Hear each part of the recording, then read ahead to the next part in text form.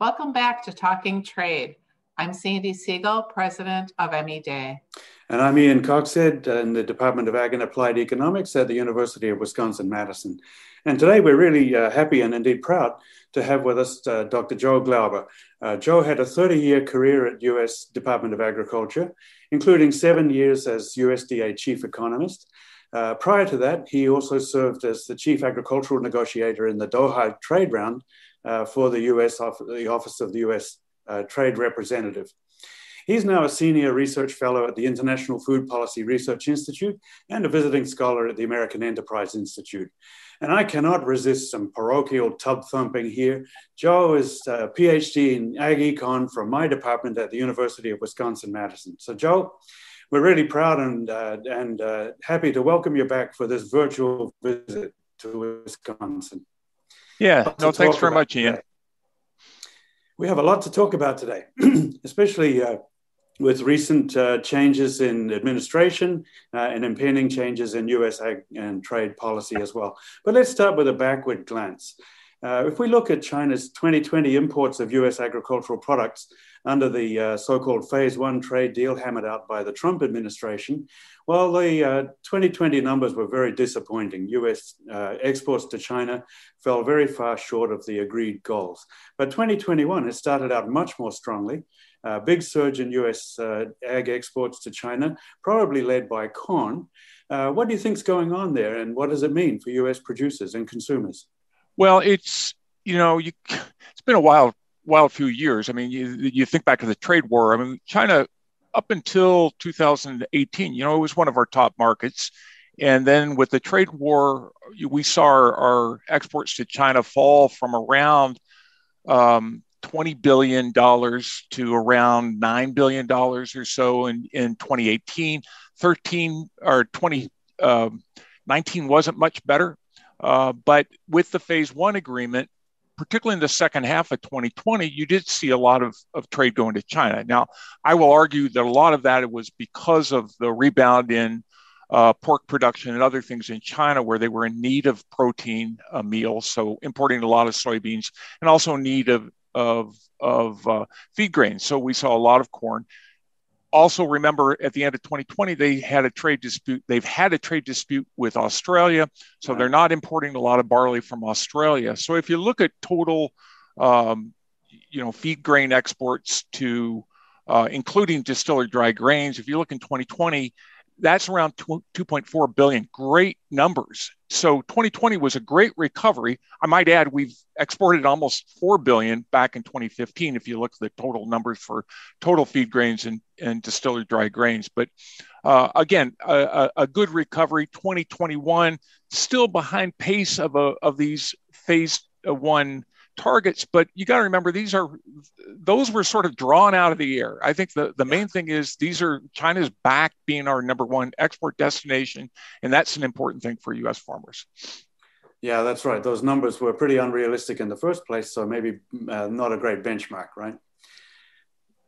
So can I ask Joe, the new trade rep, Catherine Tai, has made it clear that her analysis of Phase 1 will be the first step in deciding whether or not she offers relief on, some of the prohibitive duties on the China tariffs. So, based on the information you just shared as to why we saw success and how much success, do you think there's enough that will warrant some relief on the China tariffs that are impacting us consumers and so many importers?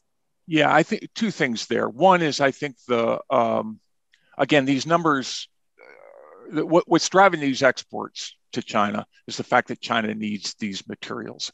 What I don't like about the current situation is, before we had a, 3-4% tariff on soybeans. That's a low tariff that commercials get in when they need. Chinese importers need supplies. They go and purchase it, pay the tariff, and bring it into the country. When you have 25% additional tariffs on, like they're currently, they now have to go to the Chinese government and get an exemption to do that. And it just creates all sorts of additional cost, transaction costs. So I'd like to see that, if all possible, we get away from those things and get back to commercial trade flowing. But I'll say this, I think that Catherine Tai's in a tough spot. Here you have all these tariffs were put on. Why? Not because of agriculture. Agriculture, actually, we have disputes, but they've pretty much got a lot of those get resolved. We have the phase one agreement that does have a lot of good things in it as far as these bilateral disputes with China. But the main issue has been on intellectual property, business practices, other things outside of agriculture. And I think her dilemma is, how do you take off tariffs without showing some progress there? So I think that's going to be a very careful game that's being played. Thankfully, in the meantime, China needs materials, so they're going to do everything they can to grant those exemptions, allow that trade to come in. But I think there's no question, from an economist perspective at least, I'd like to see us get away from sort of managed trade where we set these trade levels and other things and get back to letting the commercials decide when to import. Terrific. Great. The issue with China trade, of course, goes beyond policy and goes to some pretty significant supply chain bottlenecks as well these days. We've got a lot of manufacturers and traders complaining about inability to source goods, inability to ship goods, and accompanying that, some big rises in input prices, iron and steel leading them, and copper, I guess, as well. So what do you think the implications of that are going to be medium term for the Midwest and U.S. economies? Yeah, no, I mean, you got a couple things going on. You do have all these tariffs on metals, which are, holdovers from the Trump administration. You also have all these disruptions in the global value chain caused by COVID. And I think that we're certainly seeing this with bottlenecks in terms of shortages of container ships, big supply chain bottlenecks that have increased and which are going to continue until we get back into sort of the normal flows and get economies back running. That I think, that hopefully we'll see this get resolved over the next several months. But in the near term, this has been clearly disrupting things. And even down to, you look at how much paper is being consumed right now in terms of packaging and other sorts of things at the consumer level. Some of this has shown up in food prices. Obviously, we're COVID, because of the supply chain disruptions, saw some of the highest levels of food price inflation that we've seen in a while. Remember, food price inflation for a high food price inflation is 4 to 5% rather than 1 to 2%. Nothing like what we saw in the 70s when we were talking 10 to 15%. But there's a lot of things involved with food prices. Farm value is a small part of it. It's only about 15% of the retail dollar. But things like energy prices are important. And so when you see price spikes in energy markets, you got to get concerned over if they continue over a long time. So you've been doing this a while and been active and, with the trade reps office and so forth and seen many administrations, I presume, in your career. Yeah.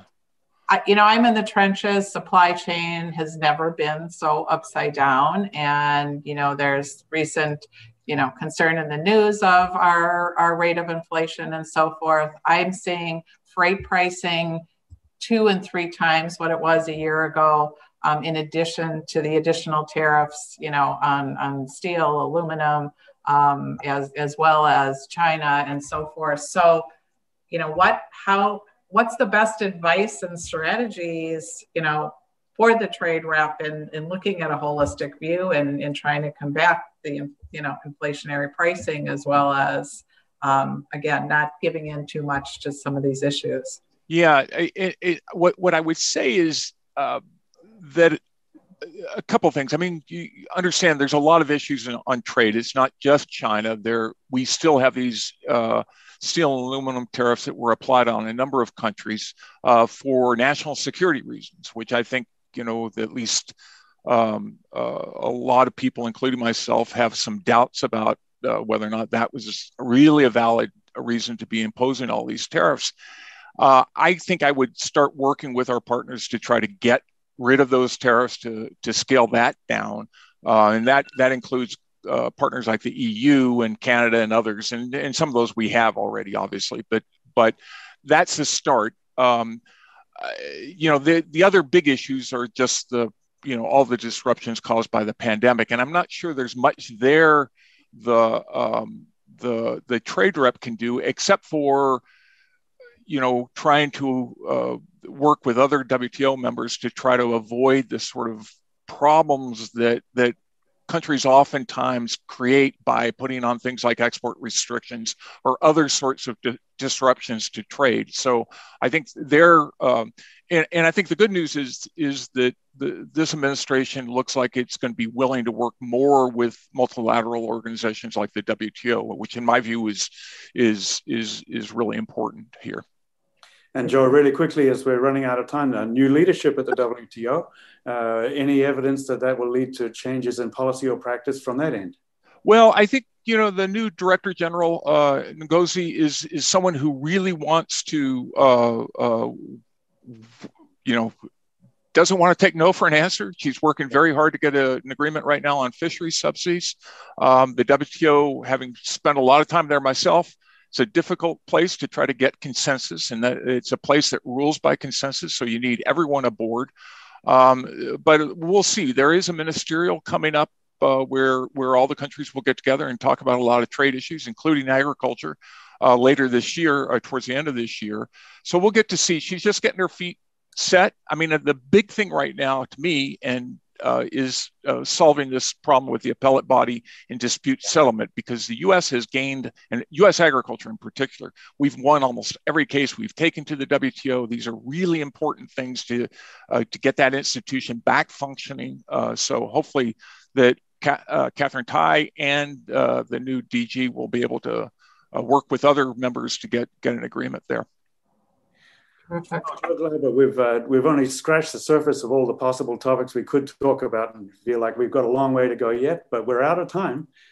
So Sandi, do you want to say thanks? Oh, it's a pleasure. Really an honor to talk to you, Joe. And I hope your optimistic point of view is, it is correct.